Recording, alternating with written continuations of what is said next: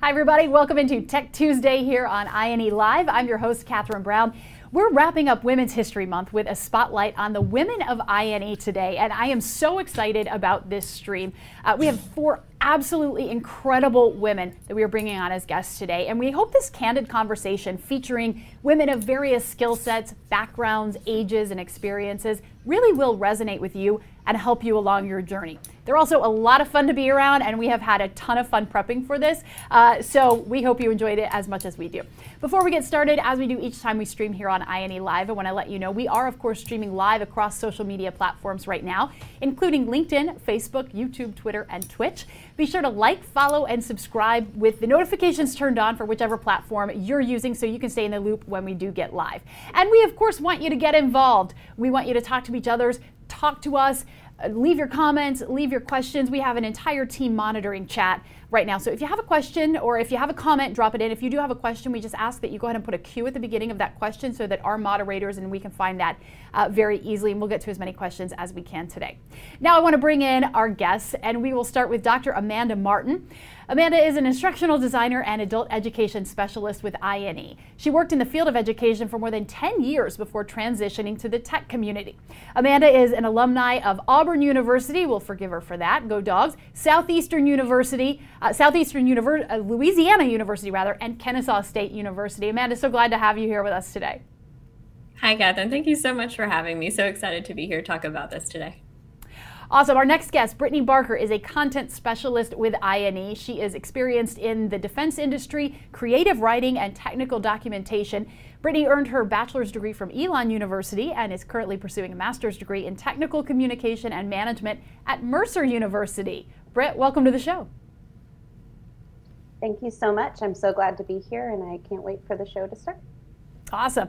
All right, Candace Rowe, next up. She is head of people operations with INE. Candace has worked as a personnel consultant before transitioning to the HR field. She's an alumni of UNC Chapel Hill and George Mason. Candace, so glad to have you here today. Thank you guys so much for having me. I'm really excited to be here. Awesome. I love the map behind you. You look very worldly, Candace.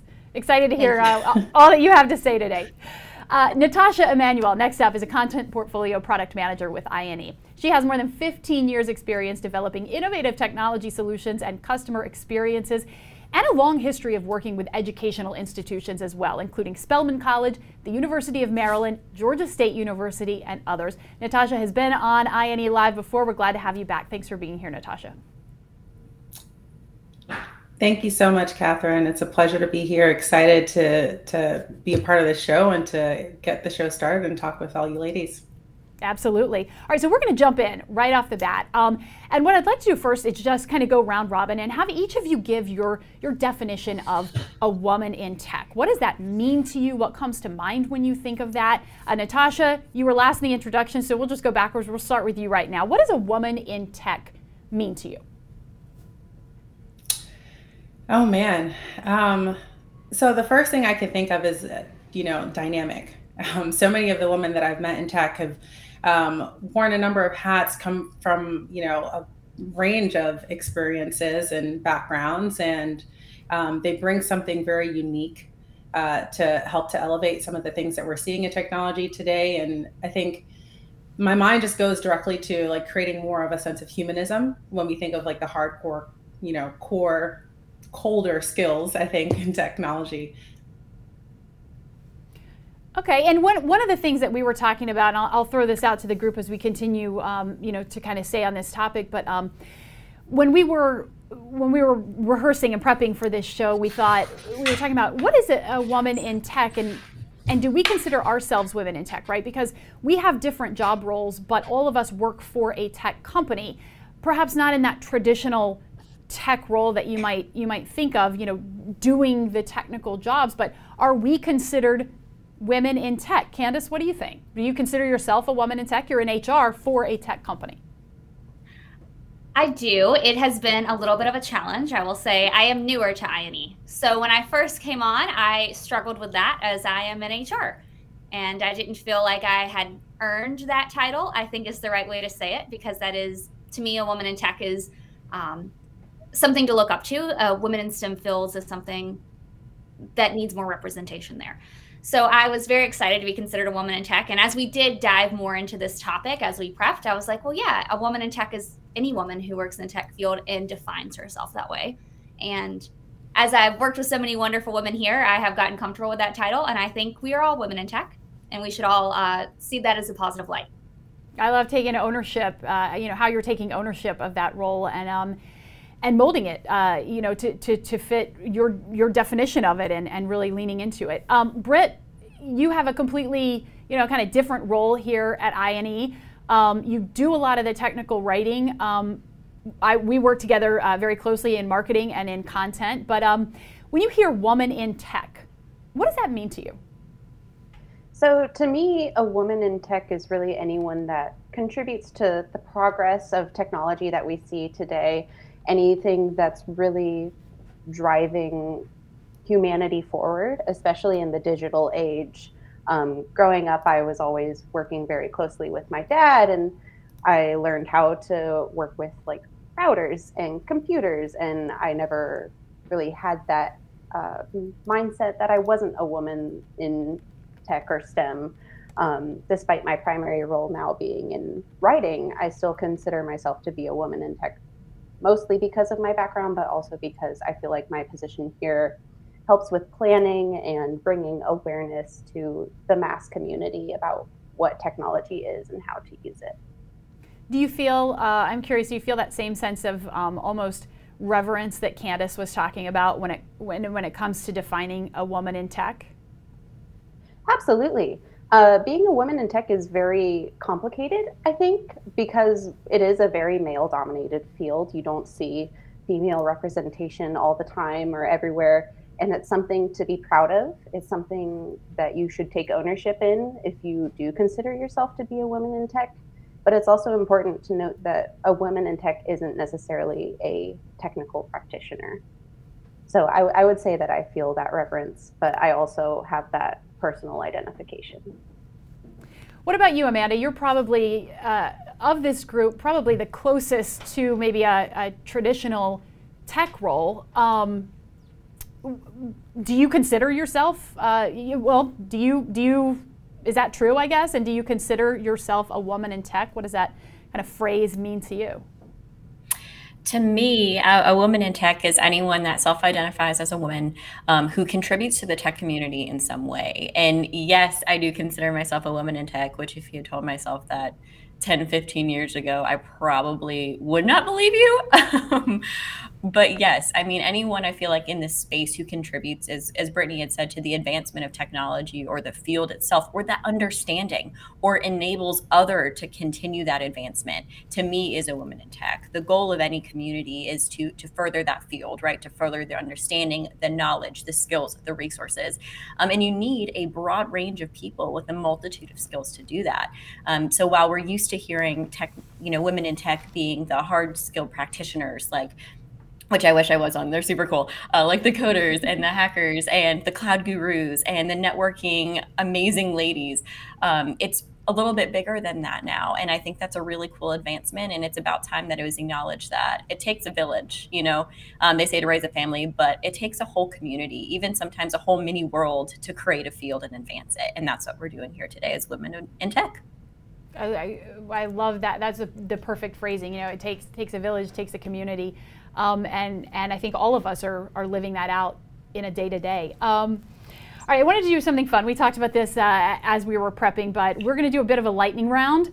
And I'm just going to throw a word out there, and I want you to just, let's see, I'll call your names out, right? And you just tell me the first word that comes to your mind when I say this. And we'll do a few different words. And just kind of maybe use this as a bit of a conversation starter, and I would encourage people who are watching, please comment in with your thoughts as well.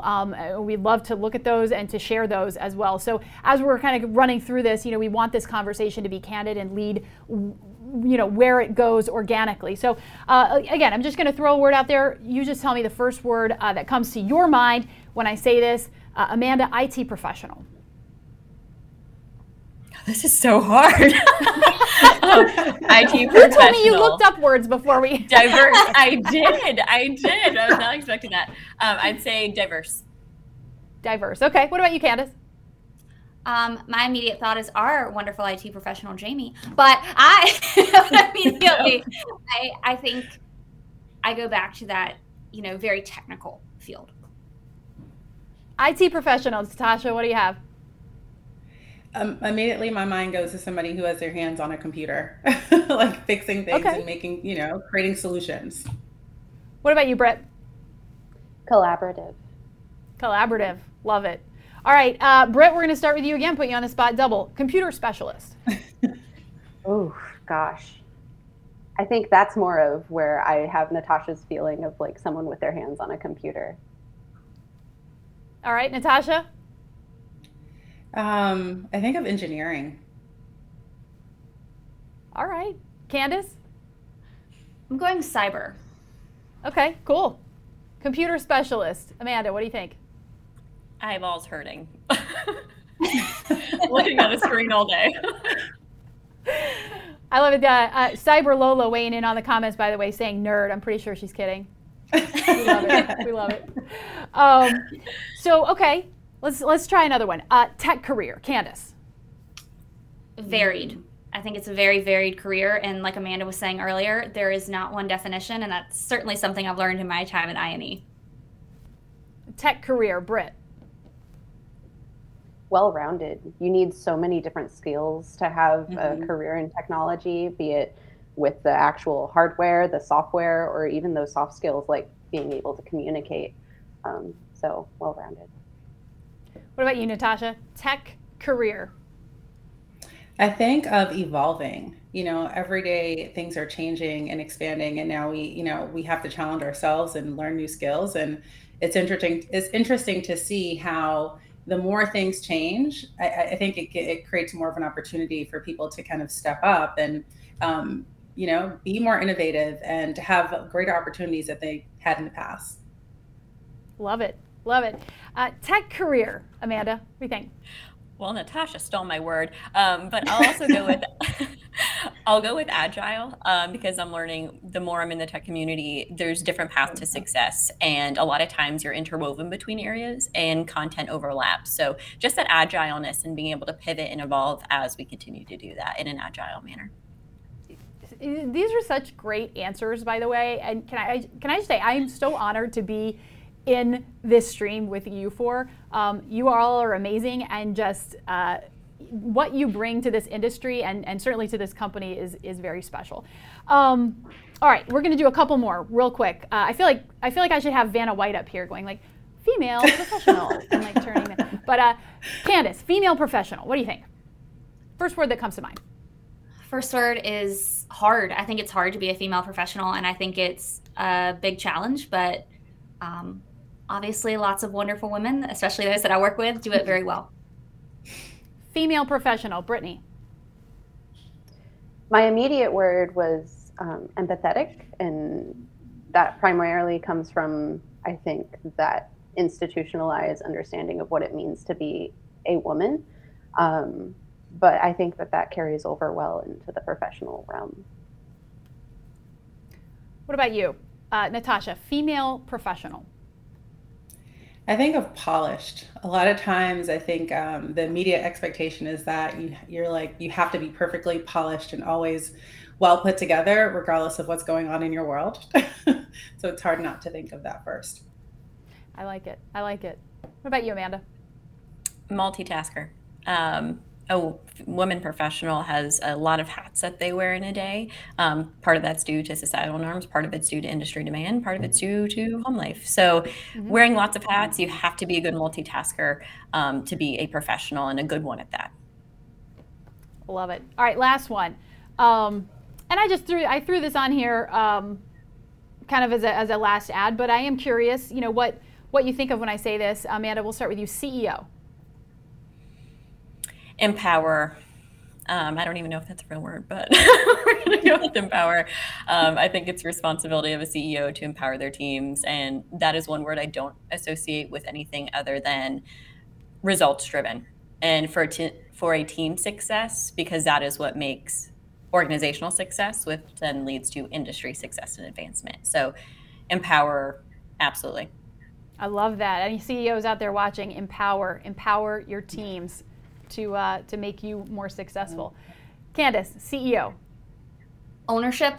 I know there are a lot of those books, probably like Lean In, that a lot of women that I know have read, where you're kind of supposed to be the CEO of your own career and you're supposed to be leading your own self as well. So I think of someone who really takes ownership, and that's our CEO's role here at INE as well, to really help guide us. And I want to come back to something you said in there, so I'm making a note, but I do want to get back to that Lean In issue before we wrap up today. Natasha, CEO. So I'm struggling with this one, but I'm going to stick with what I thought of first. The first thing I thought of was a man. And I guess I'm sitting with it because I made a promise to myself that I always want to be honest, and I always want to be genuine. And I think perhaps it has something to do with maybe the topic of this conversation and this month, but the contrast of it, I think, just brought it straight to my mind. We went from talking about women, and the first thing that comes to my mind when I hear CEO is a man, and I wish that it were a little different. I think that's very fair. I think probably a lot of people, not only women, but people in general, you hear CEO and you maybe conjure up this image of a person in a business suit, most likely a man in a corner office with a fabulous view, right? So I just to say, I think you're on point there, Natasha. I don't think that's an unfair assessment. Brittany, what do you think? CEO. The first thing that came to my mind was the word leader. And I think that there is a very distinct difference between a leader and a boss. And there's always those cute little pictures on LinkedIn that you see where a leader will provide or empower, as Amanda mentioned, their team to progress within the industry, whereas a boss will just kind of take what they can get from their team for themselves. So I think that that's what I think of when I think of CEO. And I think that in many cases, unfortunately, that's an ideal, but I think that there are also plenty of cases where they are actual leaders that are empowering their teams. I think that's a great distinction. Looking through the comments, Bob wrote efficient, effective, and confident as well. And I think that leads wonderfully into our next point, which is, I want to touch on imposter syndrome. And there is a lot of emphasis put on being confident in the workplace, right? And there's many things that, many reasons why you should be confident. And there's a whole mantra, if you're not confident, like fake it till you make it, right? But with that, I think a lot of, and this is not specific to women, there are various studies out there that say women experience imposter syndrome more, men experience it more, they experience it the same. So it's not unique to being a woman, but what is, it's unique in the way perhaps that women deal with it. But I throw this out to all of you, have you experienced this imposter syndrome? Being this feeling that maybe you're not good enough, maybe you don't know what you're talking about, and how do you kind of battle through that? Amanda, we'll start with you because you've never once struck me as a person who's anything less than 1,000% confident. So let's hear it. Oh, well, that makes me happy, but at the same time, I talked to Bert about this the other day. I'm coming on this show today as not an instructional designer, but as Amanda. And so today I'm going to answer that as Amanda. And as Amanda, 100% have felt imposter syndrome in multiple settings. I think it's always challenging for me specifically, and I know it's out there as women, to boast or to celebrate our accomplishments. And so without those milestone celebrations and saying, yes, I did something phenomenal, I feel like that only makes my imposter syndrome worse.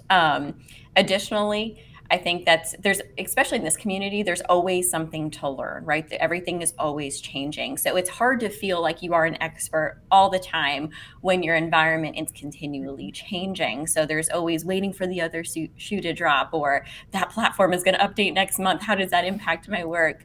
But ways that I've tried to overcome it is just to have some grace and to take a couple moments each day. I usually try to do this in the morning of saying, if I had to do one thing this week, what is it? And identify that on my Mondays. And if I was able to do, of all the things, just that one thing on Friday, I take that moment to say, congratulations, you did something. Because usually that one thing has to do with my professional development, to help me not feel imposter syndrome, to be more knowledgeable, to grow in my own understanding of my job role. So that's just what I do. One thing a week. If I can just get this one thing to help my understanding, to increase the impact I can make within my team, then I'm combating my own imposter syndrome and revalidating that I know what I'm talking about. Just grace. Just have some grace. And I think that have some grace. I think those are great tips. I think that's a great strategy for overcoming it, because it's not easy, right? You're walking in or logging onto a meeting, walking into a meeting, whatever your dynamic is, and I think, again, anyone who experiences that imposter syndrome knows that sort of like pit in your stomach and that feeling, that those words in your head that say, do I really belong here? Am I good enough? Should I speak up in this meeting? Do I really know what I'm talking about? Throwing it out there to the group. Have you guys experienced that? Maybe I'd love to hear a story or an example of experiencing that imposter syndrome.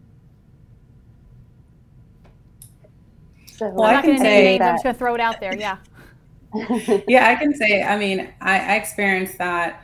Sometimes, I'll say more often than not, right? Because I come from a background having a lot of experience in the application of what I do on a regular basis, whether it's product management or in some cases project management. But I work with some incredibly intelligent people and subject matter experts from all different aspects of the technical field, or in instructional design or graphic design or human resources or marketing, and they have a wealth of knowledge. So being able to keep up with some of those conversations and have a good understanding of how everything that they're doing and all the things that they're talking to me about impacts the products that we deliver to our customers, and being able to translate that in a way that makes sense to the people that are actually a part of building those solutions and those products and services, and also being able to communicate that back to our stakeholders and the people that we serve every single day that we show up here. So it's just so, I'll say it's a challenge day to day. Amanda brought up professional development, and I think that's something that every single one of us is challenged with on a regular basis. Being able to just keep up with what's happening in our own cultures at work and in the industry, with our communities. And we live in a world now where more and more people have a voice. And you don't have to have a position to have a voice when it comes to technology. We have social media, you have all different types of platforms where people are able to kind of share their comments, even this platform, right? Being able to engage with anyone and have anything thrown at you at any given moment, and feel confident enough to be able to respond to that in an intelligent way, that is challenging to anyone. And I challenge each and every one of you. If you don't feel challenged in that way, then please tell me what your secret is. I would love to know. I think first of all, thank you for sharing that, Natasha, and thank you all for being, sharing your vulnerabilities, because it's difficult enough, right, that we're sitting here, we all work together, and I'm sitting here asking you, to share examples of when you felt you're most vulnerable in a professional setting. But not only that, but we're also opening it up, to a broader audience. And so that alone, having the courage to be vulnerable and be candid in these situations, it speaks to your strength, to all of your strength, and the confidence that I think you all have deep down inside. And I feel lucky because I'm the one who gets to ask the questions and I'm not having to answer them today. So, I'm happy about that. But Candace, Britt, any thoughts on your side about imposter syndrome? I mean, the goal here is not to spotlight our vulnerabilities, right? But to acknowledge that no matter who you are or what you do, or how you seem in that meeting room, we all have it to some degree. Yeah, absolutely. And I think that one of my experiences very early on in my professional career, I had done the research, I had put together the presentation, but I was the youngest person in the room and I was the only female in the room. And the night before that meeting, I was stressed. I didn't think I knew what I was talking about. I didn't think I was prepared. Um, but I was. I had put weeks of effort into this presentation, and I the one thing I was told was like, no one else has done the research. No one else knows what this meeting is even about, really. You're the expert here. It doesn't matter how old you are or what your gender is. It doesn't matter that you just came out of college and these other people have decades of experience. If you've put in the work and the effort, then you're qualified to be there. But I think, Catherine, what strikes me the most is the confidence that you mentioned. There's this concept of confidence culture, and that to overcome issues, you can just be confident and it'll be fine. But I think it's important to note that it's okay to not be confident as long as you can take it in stride and build yourself up and not let it stop you. Because I think that's one of the things where you can really grow as an individual, is to face those challenges. I love so much what you just said there, in terms of giving yourself permission to not be confident, right? Because we are all told so much, be confident, or back to that, like, fake it until you make it, or you got to walk in like a boss and this and that. But I think, I think, Britt, there's power in giving yourself permission to not be confident sometimes. Candace, what do you think? I think that's 100% right. And I really resonate with what you said, Britt. I was actually talking to one of the other lovely ladies of INE who's not on this call this morning. And we were talking about Excel, which we all know there's a million different ways to be an expert in Excel. And she was saying, well, I'm not an expert. And I said, well, that's good. Then you know enough to know that you're not, that you would never rate yourself a 10, because there is so much to know. And I think that's totally normal, that we need to give ourselves that grace and own what we do know, and feel confident enough to ask for help as well. And there has been plenty of times that I've had imposter syndrome, for instance, being invited to this, where I was going, am I a woman in tech? And I think it's wonderful, though, that especially a group like this, we can all empower each other and say, yep, we all deserve to be here. Yeah, and I think that's why having these conversations are so important, right? Women, and this is just the fact, the way it is, women are the minority in tech. I think there's, last I checked the statistic, about 28% of technology professionals are women, and so there is a distinct minority. Amanda, you had something else to add on this topic of imposter syndrome. Yes, just real quick. There is one tip that I did not mention that I think might be helpful for anyone else that is suffering from imposter syndrome. And in the moments where I question myself the most, I just reiterate to myself out loud, you are worthy, over and over and over again, until it sticks. Because even if I'm not having enough confidence, in that moment in my own abilities, I realize how much I respect the people around me, and they hired me for a reason. So at that point, that helps to remotivate me. And even though I might not have all the answers, to start looking for them, because people believe in me, so I should believe in myself. I love that tip. I think positive self-talk is so important, whether it's in your career, whether it's in your personal life, whether it's in sports, whatever.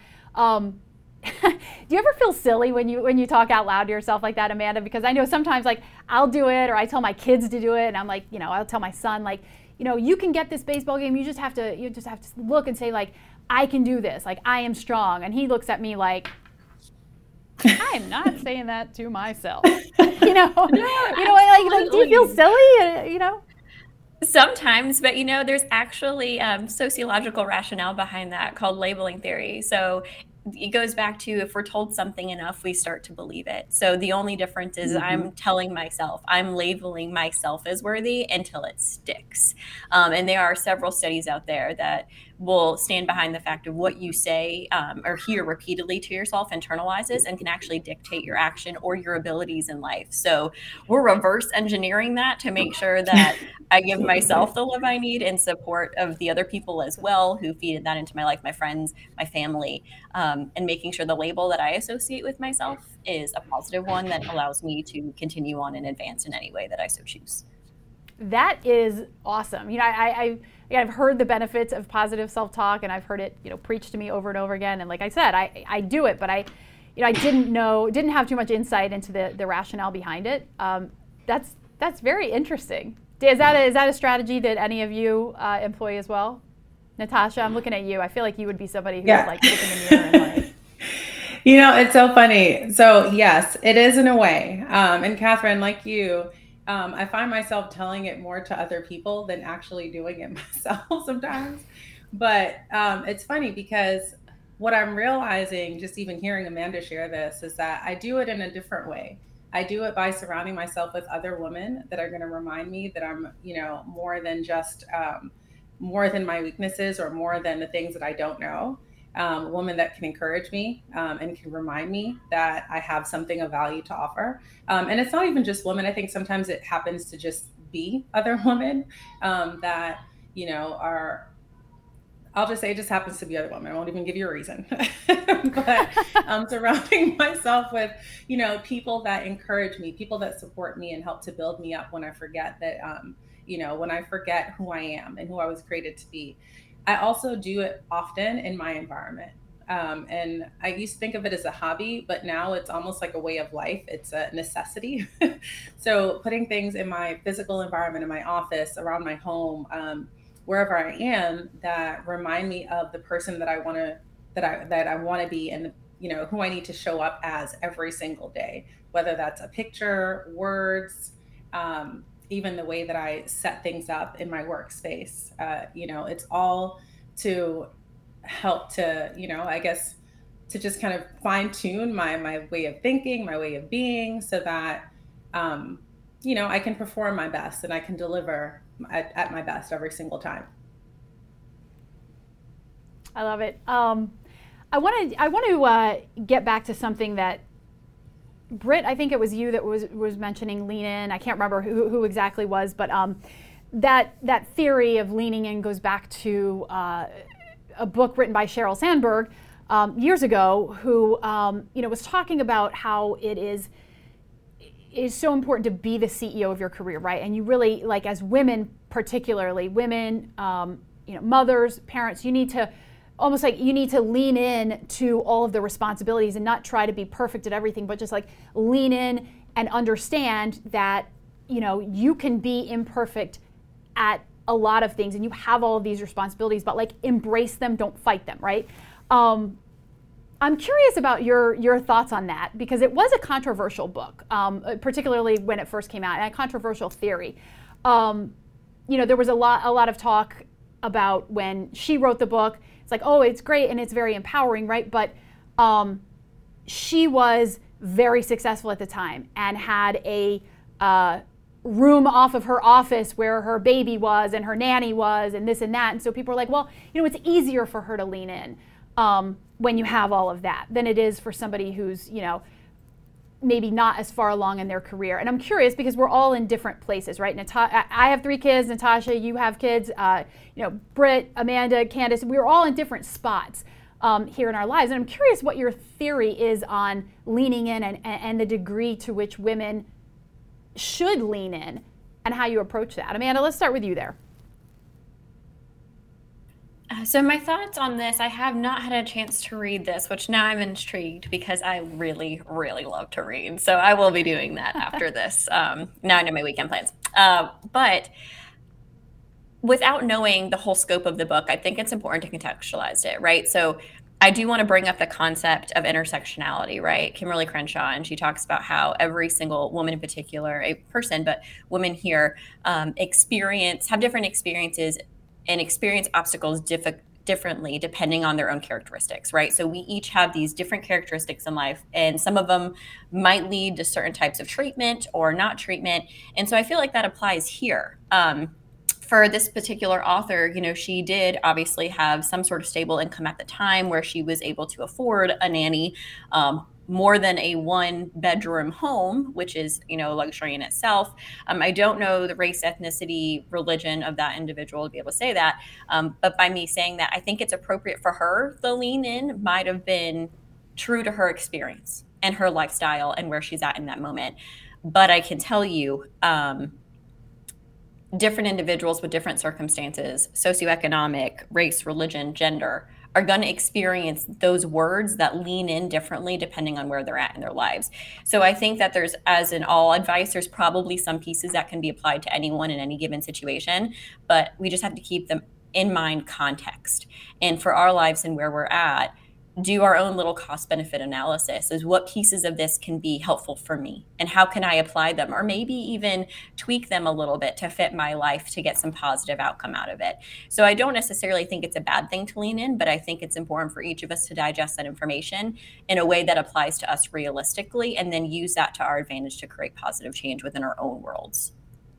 Yeah, I love that. I love your answer there, and just your whole take on that question. Anybody else have any thoughts? I don't want to put you guys on the spot too much. Only Amanda, but no, I'm just kidding. But did you have a chance to read? Are you familiar with the theory? And do you have any thoughts on leaning in and what that means to you?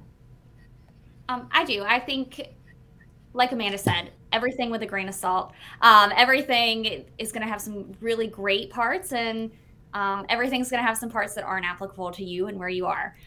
What really resonated with me with that experience and reading that book is really just pull that seat up at the table. I know we were talking about this previously, where there were a few of us. I know in my first business meeting at my first job out of college, I immediately didn't sit at the table. I sat in the corner and just tried to, blend in with the wall.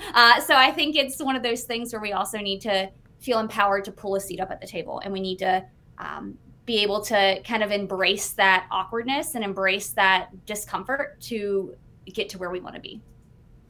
I'm glad to hear you say that, and I love that just the symbolism of your background right now as you're saying that you used to try to blend into the wall, because there is no blending into that background right now. And I'm just going to tell myself you have grown and you feel confident and comfortable not blending into the wall, right? Because I love the symbolism there. Okay, we have about 20 more minutes, and so we had a ton of great questions coming in, so I want to get to those. So first one, let's see, this is from a LinkedIn user. Any tips for or from first generation women in tech? I think this is a great question. I'd love to hear all of your thoughts on this. Britt, let's start with you here. Any tips for or from, if you happen to be a first generation woman in tech? I think that the biggest thing there, when you're a first gen woman in anything, is to really be at ease with yourself, because there's going to be a ton of people that tell you, you can't do that, you're too young, you're too naive, you don't know what you're doing, you're not prepared. And no matter where you are, you're going to encounter challenges.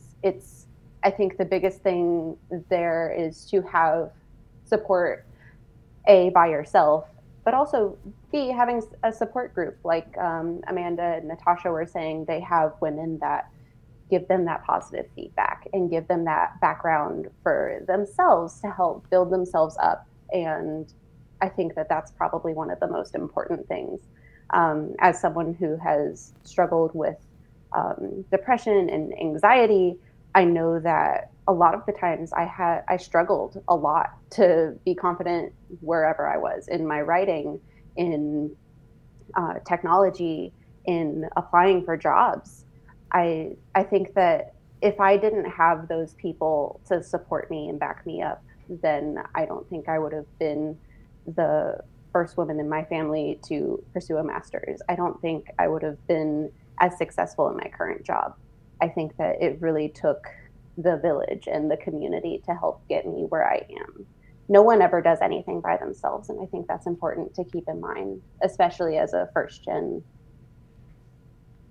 I think you're 100% right there, but I also want to give you a ton of credit, Britt, because yes, it does take a village, it does take all that respect, but it also takes internal drive, and you have done some incredible things. Look at you, you're in school, you're working a full-time job, you're pursuing your master's, you're first in your family to get a master's, and just allow me to give you a huge congratulations. That is awesome, and some fantastic accomplishments. Yes, a little round of applause, right? Yes. Yeah, absolutely. I love it. Anyone else want to weigh in? Tips for or from first gen women in tech? I do have two. I'll share just. Go ahead, Natasha. Okay, and I'll share this quickly. So, yeah, for me, it's definitely first generation, but I think there's something added to it. So I come from, my parents are from the West Indies, and I think there's a little bit different. There's a bit of a difference just culturally, right? That I've seen at least in American culture, and somewhere like I'll say my parents are from Trinidad, for example. So the things that they were exposed to and they had access to when they were growing up, it's very different. And I found myself having to almost like explain and justify things a lot as I was getting into tech, especially earlier on in my career, because the expectations that they had about what work looks like and how long it should take and what times you should do it and what you should wear, it was so different. And when I think the reason that matters so much is that no matter who you are, but I think just this generation, when we show up to work, we have enough to deal with. We have so many things that we're, trying to overcome or navigate or, whatever it might be. But then also when you go home at the end of the day and you still have to, explain to parents or other people in your community or environment that, I don't even want to say explain, but almost like justify what you're doing, just to say like, yes, this is work. It looks different than what you were used to, what our grandparents were used to, or anything like that. But just taking the time to, one, give yourself credit, like a couple of ladies shared, but not internalize all of the criticism or judgment that you may get, and just accept the fact that maybe the experiences are different, and I don't even know how to put this, but just you almost have to like protect yourself a bit, because you get criticism from so many different places. But just understanding that the things that your parents may have experienced may be different than yours. So you don't have to internalize that and carry that on your shoulders when you show up to work every day. And just, maybe finding more opportunities where you can create some understanding, invite them into your world so that they can see that things are a little bit different for you. And and I hope that I explained that well. But I think just the level of expectation when you think of, your parents, previous generations, and now, it just looks so different in the work world. And that's something I've had to deal with, especially, having parents that didn't work in this world, and didn't, have access to a lot of the things that we have access to these days. Thank you for sharing, Natasha. I think that's a wonderful point. And I think so many people can relate exactly to that. Amanda, you started to say something. You want to add? Yeah, absolutely. I'd say for a first generation woman in tech, there's a couple rules that I try to follow. The first is find yourself a mentor. Find yourself someone that has been in this position before or is where you want to go. So that's the first thing. Surround yourself with people who can pour into you, right? The second tip that I would have for you also is to be a sponge.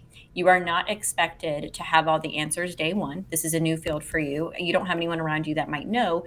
So your only obligation is to be willing to learn and to be resourceful and try to find that information or to fill that gap. The third thing I'd have to say, and the final thing, is to pour into yourself. Make sure that your cup is full and you are taking time for yourself to replenish yourself so you can be the best version of yourself at work. And that's easier said than done, especially as a woman and especially within tech, because it is an ever-changing field. But to stay agile, to stay flexible, we have to make sure that we're taking care of ourselves so that we're getting up, we're not sitting at a computer screen for 20 hours a day, we're exercising, we're communicating with people outside of a screen, we're eating right, So make sure you take care of yourself too. And even though it can be a little bit intimidating coming into a new space, into a new field, acknowledging that's part of the process and that you matter. There's a support system if you can get a mentor, to help you along that journey, and just be responsible for learning and that continuation of learning, because that's all it is. Just continue learning and you'll be great. No doubts. And if you would like Amanda to call you and give you these tips on demand, you can just get a subscription at Gotcha. INE and we'll work something out there. No, that's great. That's great, Amanda. I wanted to get to this question, Candace. I think this is a great one for you. This is from Haruno Fago. Why do you think it's important for more women to join the tech industry? And I say I direct that to you because, in a position of HR, that's one of your challenges, right? Oh, it definitely is. We are hiring. Please feel free to check out the careers page. Yes, we are. Yes. I think it's really important because it really does make for a better team and a better product. When you have, we serve a diversity of customers here at INE. We can't paint what one customer looks like for our business as a whole. And when we can have those perspectives that are varied, we can make sure that we are, making better products that have better language, that better target and help everyone learn. I think it's easy when you're in a room full of people who look just like you and have your same experience and your same background that you can not realize some of those little missing pieces. So when you have a variety of opinions and, different types of people in the room, you can really make just a better product, but a better organization. So I think it's really important for everyone to have a seat at the table, and especially women to be, they're 50% of the world. I think it's important for them to be a large part of the tech industry as well. Yeah. And abolish the echo chamber, right? Get different viewpoints in there. Brittany, this is a great question that came in from Cyber Lola.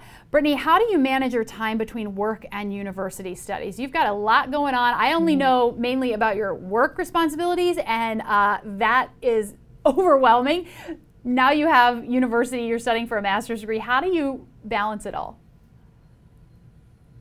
Sure. So I think that's a very interesting question, because when I look at my schedule, I don't think, oh, I really need to balance this. I think, okay, I need to put some of my time towards each of these things.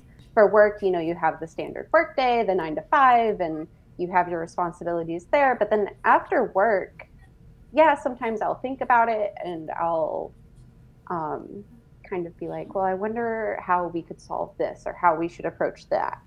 But a lot of the time for work, I try to disconnect and really detach myself from work, just because I want that work-life balance. And in terms of university, right now I'm in the research segment. I've been able to have great classmates, and even some of my peers at work have been very supportive and encouraging in my research efforts. So I think most of that has just come from good time management. I'm very lucky in that the program I selected was meant for working professionals. The class times are from 8 to 9:30 at night, so it doesn't really interfere with my work life all that much.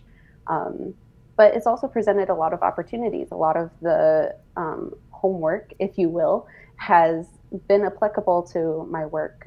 For example, creating technical documents and statement of works and processes. I've learned so much about how the corporate work functions that I wouldn't have learned otherwise, and being able to hear other people's experience. So I think, if anything, it's helped me to be more efficient and effective during my work time. I absolutely love that answer. You've almost convinced me to go for my master's. No, that's a great answer.